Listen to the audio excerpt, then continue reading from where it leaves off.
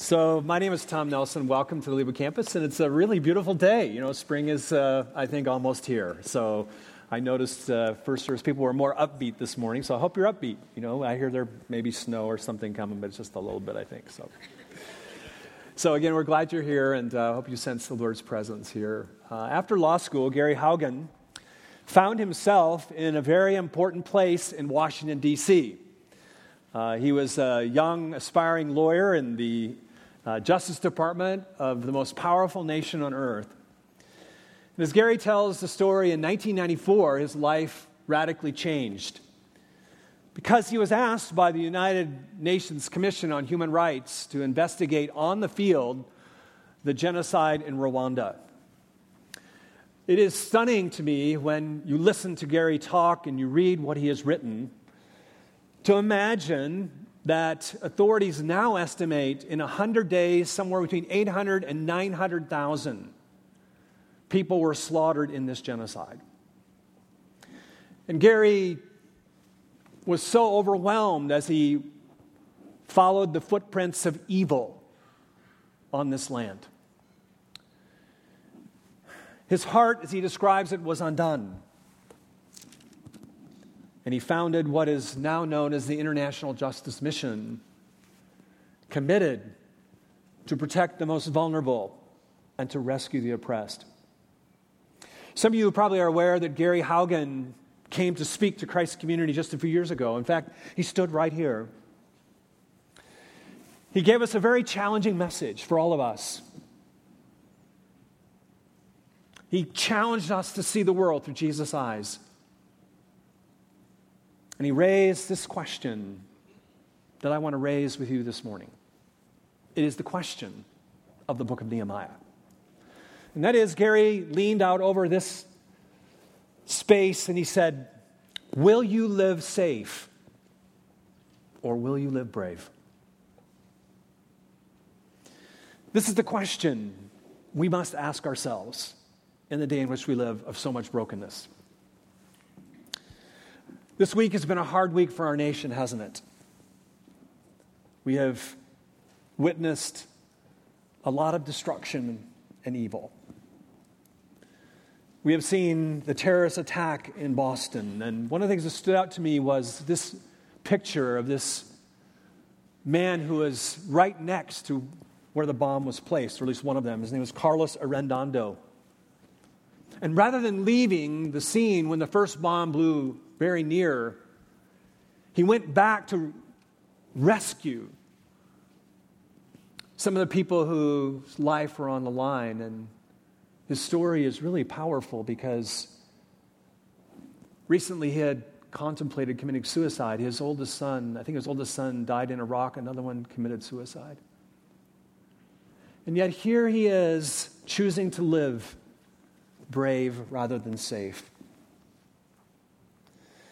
It is often said that there are three kinds of people in the world, rather tongue-in-cheek: those who make things happen, those who have things happen to them, and those who look around and say, what on earth happened?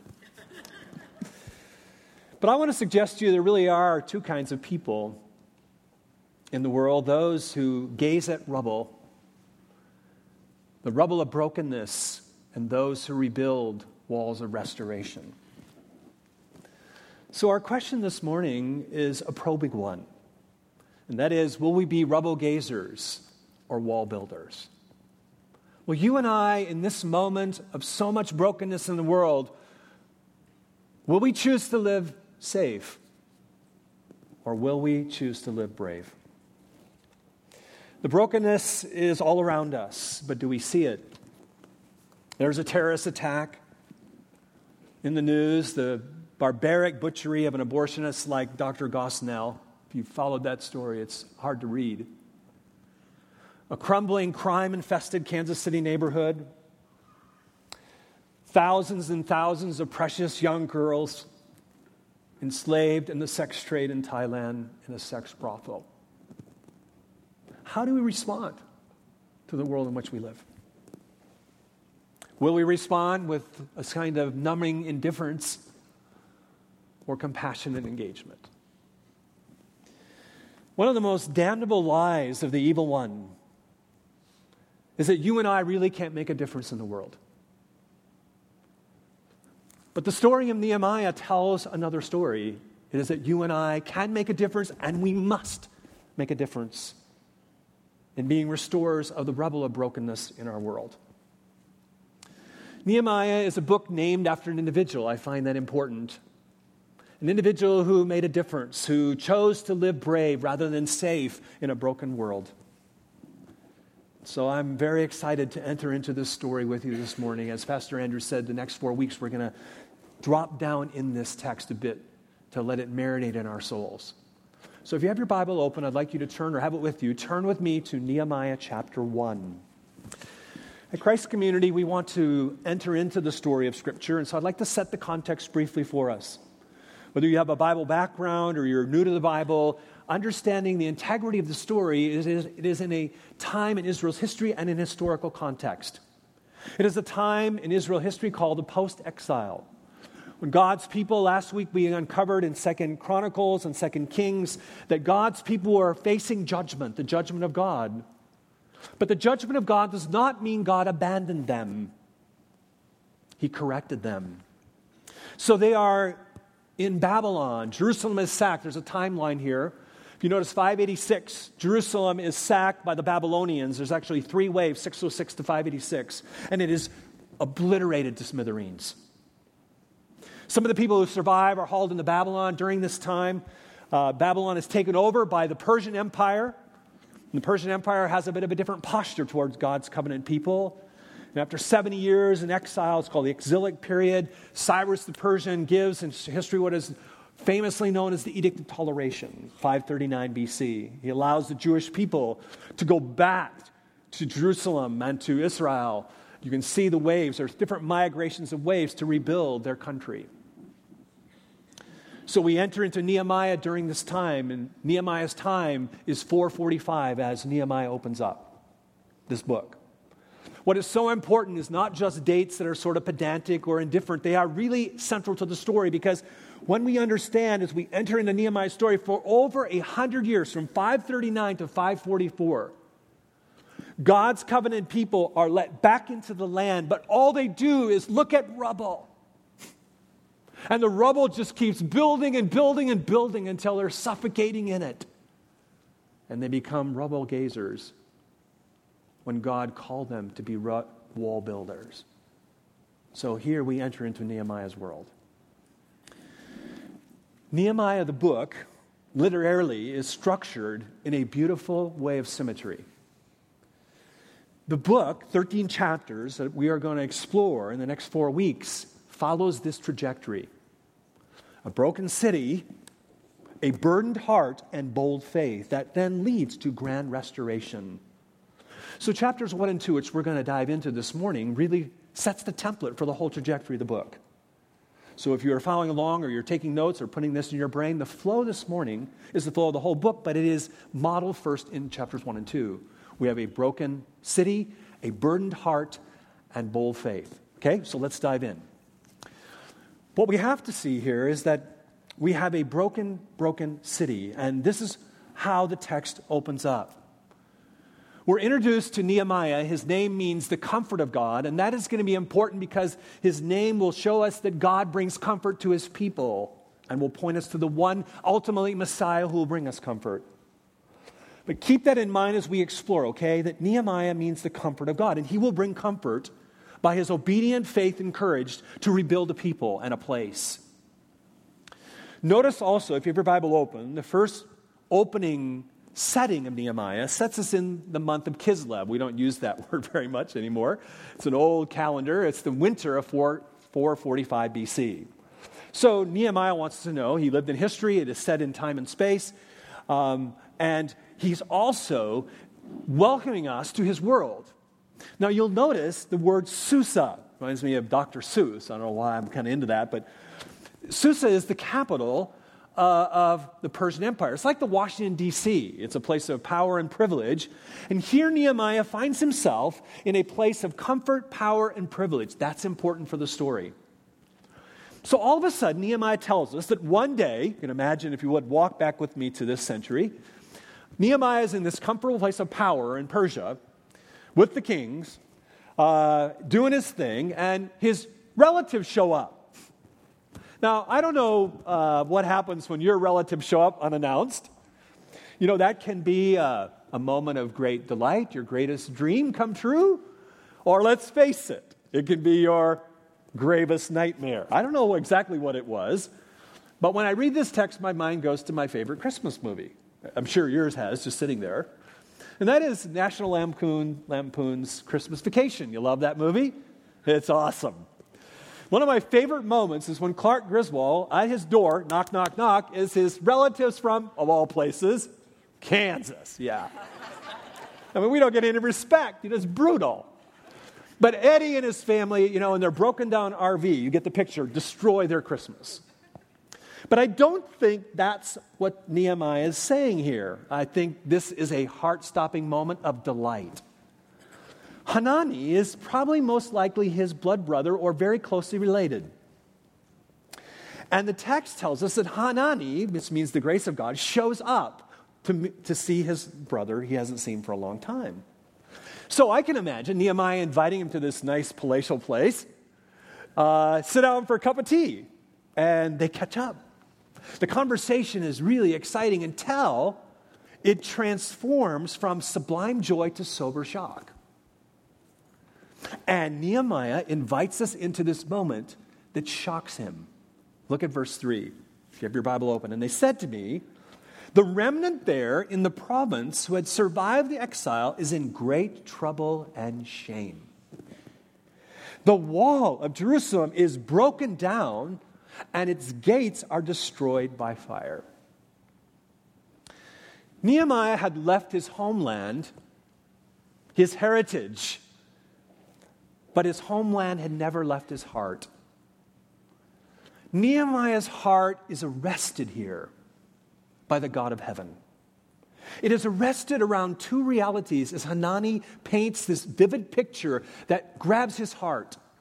Not only of a broken people, but a broken place, because God cares for both and wants to restore both.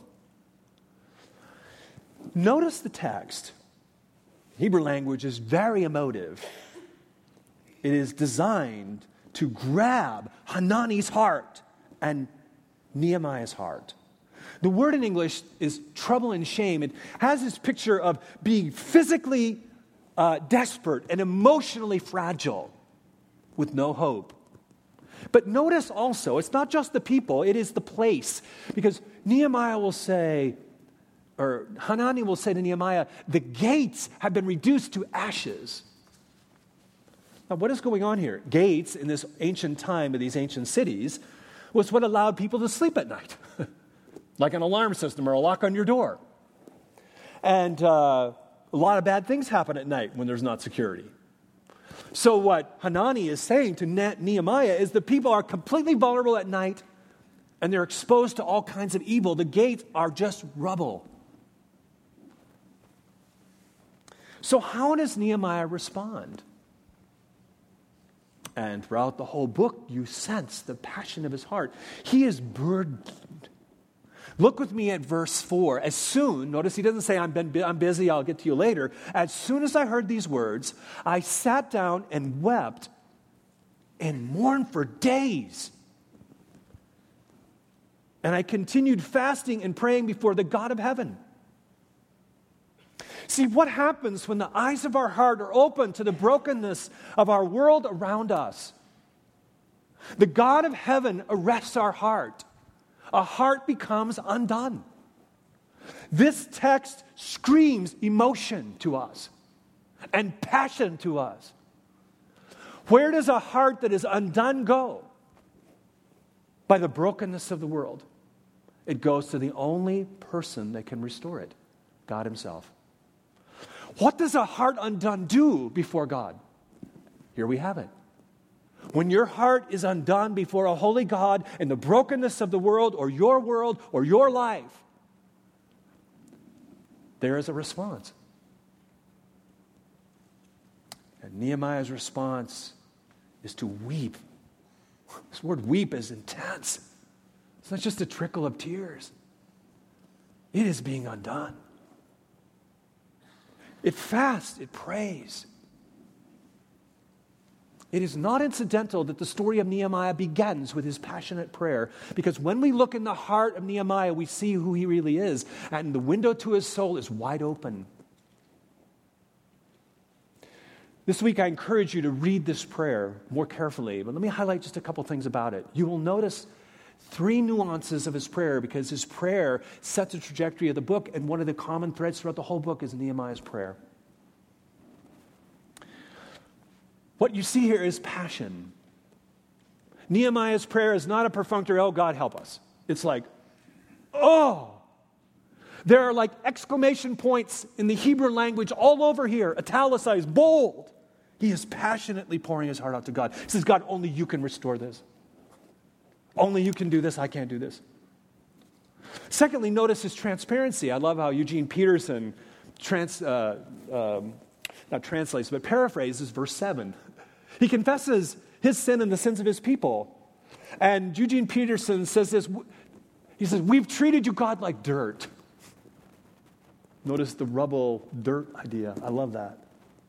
And notice also in his prayer, as you read it, the expectation. It says, God, you promised. You've delivered us in the past. And then he says at the very end, give me success. There's an expectancy of his prayer.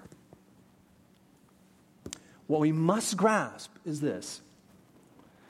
Prayer is Nehemiah's first resort, not last. He doesn't go and do a blog and all that about God, all the brokenness in the world. He goes to God first. And that's the key to this book. It's the key to the story. There's fresh wind, fresh fire. Prayer is the connecting thread. And before we rebuild walls, we have to hit our knees. Someone said, our knees don't knock when we kneel on them. I like that. How do you explain the extraordinary courage and bold faith of Nehemiah? Chapter 1 gives us the seedbed of his heart. See, what we must grasp is repentance comes before restoration. Whether that is in your life, and your broken life, or my broken life, or a broken city, or a broken nation, or a broken world. Recently, we had a wonderful conference at Christ Community. Many of you participated. It was called CG 2013, which means the common good. There was a moment for me that was really powerful. And that was in one of the breakouts at Southwest High School next to our Brookside campus. 4 of our superintendents of our largest school systems in Kansas City shared about their world.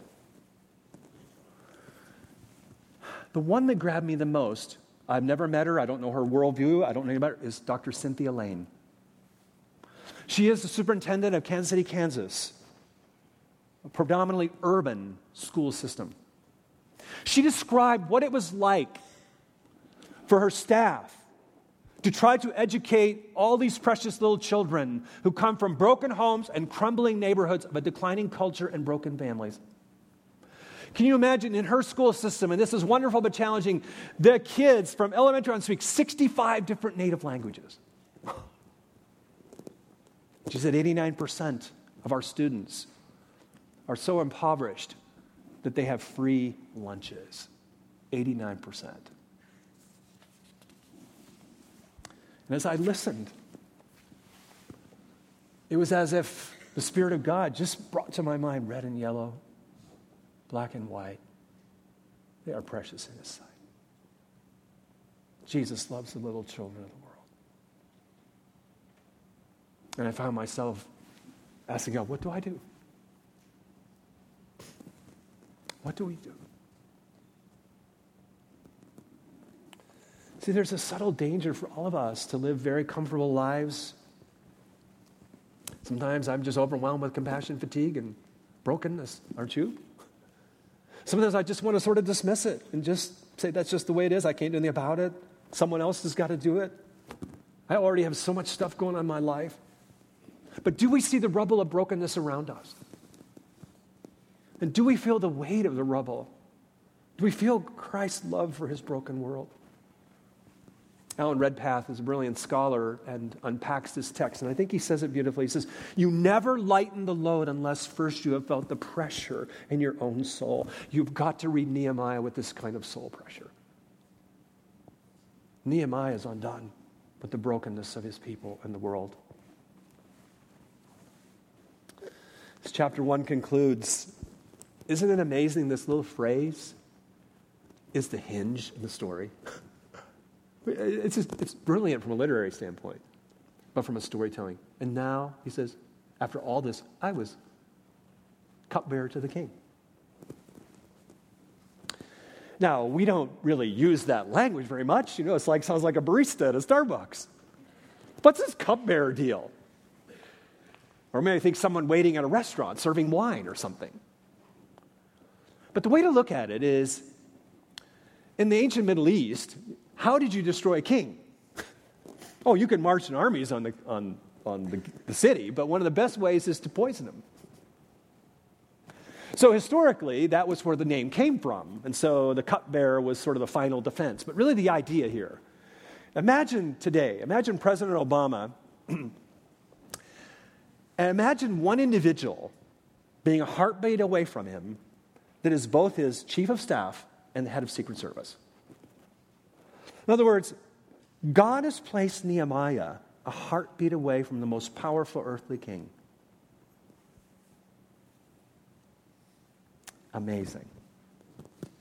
And Nehemiah tells us this. In other words, if we read chapter 1 as we transition to chapter 2, we know that Nehemiah served the King of Kings, Lord of Lords, the sovereign God. His name tells us his parents gave it to him. He comes from a godly family in Persia, a Jewish family. He knew that God was sovereign, all woven through this wonderful book. He knew that God had placed him there. He knew he was like this little turtle on a fence post, sitting right there. He knew he didn't get up there by himself. God put him there. Mark Twain has been said to have said this, and I don't think it's apocryphal in my research. He said, the two most important days of your life are the day you were born, and secondly, the day you find out why. From chapter 1 to chapter 2, there's 4 months of seeking God. And God tells Nehemiah, why? That question is answered. As we enter into chapter 2, Nehemiah finds out why he's born. And he invites you and me as the reader to look over his shoulder and experience with him a day that changed his life forever. It is heart-stopping. It is heart-arresting. Look at verses 1 through 4. In the month of Nisan, in the 20th year of King Artaxerxes, when wine was before him, I took up the wine and gave it to the king. Now I had not been sad in his presence, and the king said to me, why is your face sad, seeing you are not sick? This is nothing but sadness or evil of heart, depending on your translation here. I'd choose evil. Then Nehemiah says, I was very much afraid. Don't miss that. Because courageous faith does not dismiss fear. It doesn't stop fear in its tracks. Courageous faith leaps over fear. Now notice what he says. I said to the king, and he is scared spitless here. He's laying everything on the line. No question. Let the king live forever. That's what I'd do. Would you? Why should not my face be sad when the city, the place of my father's graves, lies in ruin? Let's stop right there. What's Nehemiah doing? In the Middle East, across religions, Zoroastrianism, and all kinds of religions and faith, one thing you didn't mess with were graves. So he is appealing to the king's sensibility. Father's graves. There was nothing said to him from Hanani about that, right? And notice he says, lies in ruins, and its gates have been destroyed by fire. There's not even gates, there's ashes. Then the king said to me, what are you requesting? And then I love this part. Don't you love this part? This is called the foxhole nanosecond prayer. You're good at that, right? I mean, you're a student, and You walk into your class, if it's college or high school, and a teacher pops a pop quiz on you, you're like, oh, God, help me, right? Never even studied, right? I've been there. Or you go to work, and all of a sudden you face this rabid customer you got to deal with. It's like, oh, God, help me, right? Or pastors, of course, this never happens. We face a very angry parishioner. We say, oh, God, help me, right? Pastors use foxhole nanosecond prayers too. We're good at it. In fact, we use it a lot. But this is the picture. So he says, I pray to the God of heaven. Don't you love that? And out of this emerges this bold faith. Because we know, this is even more of a long shot. If you look at Ezra chapter 4:23, you know that this king had allowed them to start rebuilding earlier, but then he stopped it because of this rumor of rebellion. So this very same king had stopped this earlier, and Nehemiah knew it. And he had to get this king to change his previous edict. Kings just don't do that. So this is a long shot. And Nehemiah knows it. But he knows that God is in the specialty of changing hearts.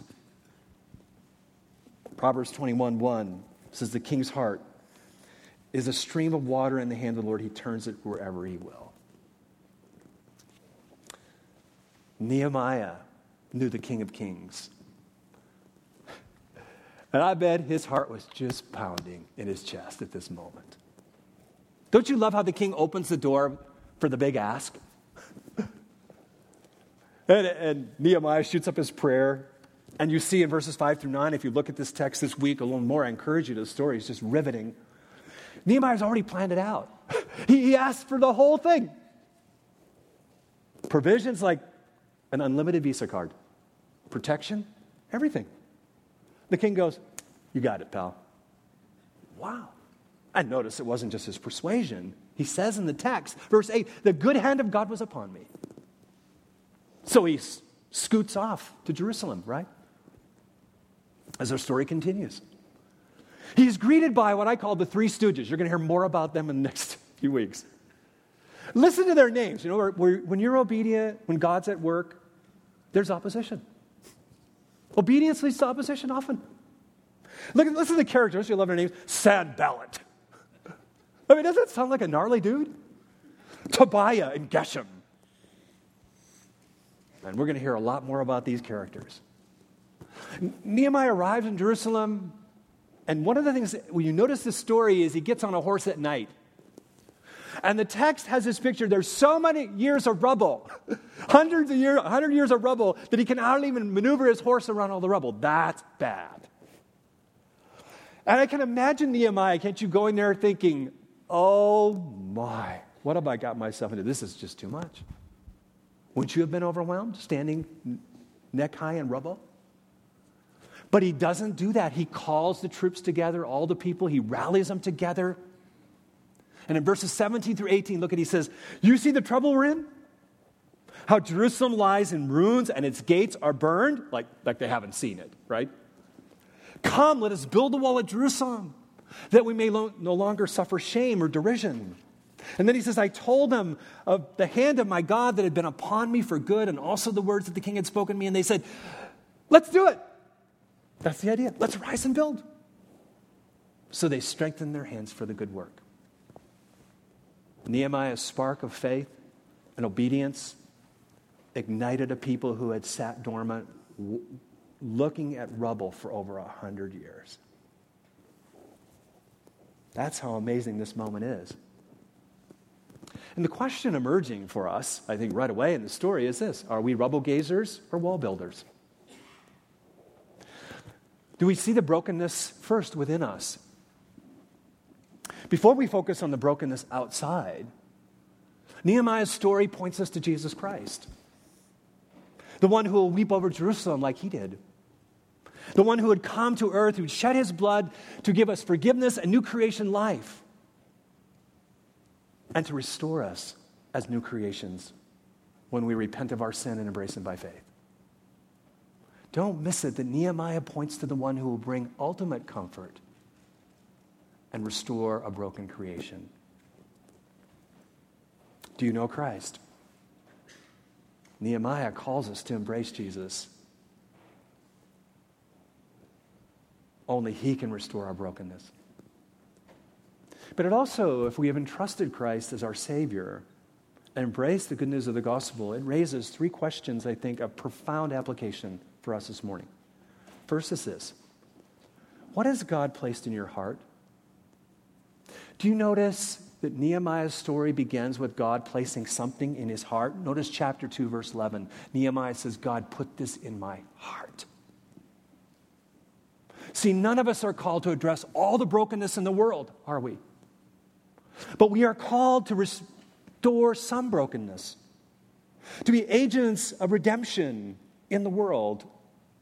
I love how U2's Bono describes his own passion for the AIDS epidemic in Africa. And he says, my work is, quote, to peel back a corner of the darkness.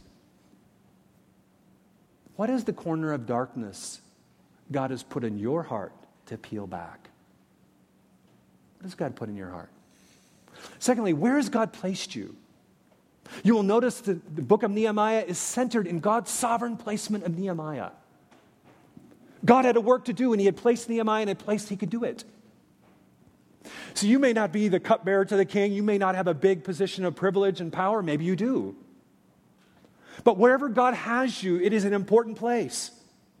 If you're younger and it's in a school classroom, or you're in a corporate office or a medical clinic or at home with your children or raising your grandchildren, let me say the most important building of the wall of our culture and our world takes place where you have been called by God to work throughout the week. We often think that stewardship, faithful stewardship, is about what we do with our money.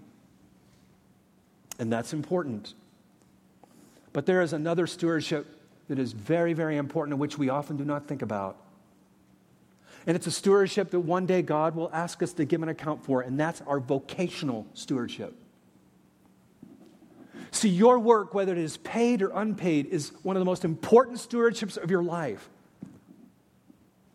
And the vast majority of our wall-building work of redemption and restoration starts not in beginning a new organization. Maybe God will call you to do that, I don't know. But it is done brick by brick in your places of work and vocational calling. We're going to see more and more of that in the weeks ahead in Nehemiah. This week I had the joy of attending a luncheon in Kansas City that is put on for the City Union Mission that is designed to restore and rebuild the most broken in our city. Every year, the City Union Mission Luncheon is put on by a group of women, including my sweet bride Liz, that honor women who changed the heart of the city. And this year, 3 women were honored. One of those women is one of my quiet heroes in Kansas City. She's a woman who has been devoted to Christ and to her vocational stewardship as a psychiatrist, one of the finest in our country, who restores people's lives, physical, spiritually, and emotionally. Her name is, rightly said, Grace, Dr. Grace Ketterman. She is one of the most amazing people. For over 50 years, she's 80 plus. 50 years, she has been restoring people. She's been brick by brick rebuilding the walls of Kansas City in people's lives. And when she was interviewed by Elizabeth Alex about her life, she said, "We are blessed to be a blessing to others." What a wall builder. At her age, she's not content to gaze at the rubble. She says, "Hand me another brick. Hand me another brick." What is the next step God wants you to take? It may be stopping long enough to hear God's voice. Are you going to live fast or live deep? Jesus calls you to live deep. It's often said that humans are the only species on the planet that when they're lost, they run faster. Are you seeing the walls? Are you listening to God's heart? Are you seeing the brokenness of our city and our world? Perhaps for some of you this week, you are prodded by the Spirit to take a vision trip. Maybe not to another country, but to another neighborhood or school in our city, or to visit with one of our ministry partners. Families, maybe you're vacation with your kids. Might be in a place that exposes them to great need. I don't know what God is saying to you this morning, but will you listen to the Spirit's voice and hear the heart of God in the brokenness of our world? Bob Pierce, who founded World Vision, an organization like IJM committed to the most vulnerable of our world, like compassion. His prayer opened the soul of his life, and it has been recorded for us to hear. Bob Pierce said this prayer, Lord, break my heart with the things that break your heart. Maybe that's the most important application, the first step the Spirit of God wants to challenge you and me with this morning. Maybe that's what God wants to say to you. Lord, break my heart with the things that break your heart. It has almost been a quarter of a century now. I guess my gray hair shows it. When Liz and I moved to Kansas City in a big old Ryder truck with our 6-month-old Schaefer in tow. God put two things in our heart. First, we knew God was so big that nothing was impossible for him. We said to him, we're all in.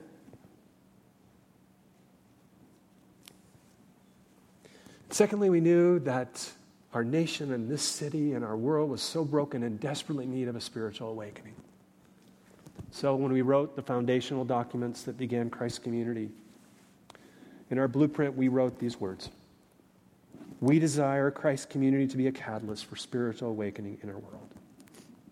In fact, the very first message of 40 pioneers was Nehemiah chapter 1. The first series of Christ Community 24 years ago was Nehemiah. We have been called, this is our birthright, to be a church that does not just gaze at the rubble, but a catalytic wall-building congregation. Our elder leadership team has called us in this decade of deployment with these words: we believe we are designed to give ourselves away in our neighborhoods, our city, and our world. And one of the things most exciting to me is our multi-site strategy, where God is allowing Christ Community in different places of our city to rebuild the wall there. There is so much brokenness around us, isn't there? But what will our response be? What will your response be? Will you be a rubble gazer or a wall builder? I say to you this morning, I want to be a wall builder. So hand me another brick. Let's not be safe. Let's be brave. Let's pray.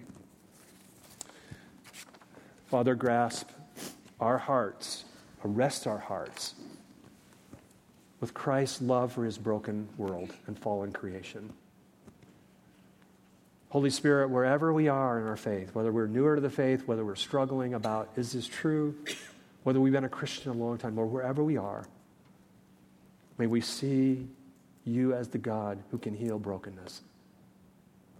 And may we be a conduit of restoration, of gospel restoration to our broken city and our world. Oh Lord God, do a new work in our lives, our congregation, our city, and our needy nation and our needy world. For your glory, build the walls. In Jesus' name.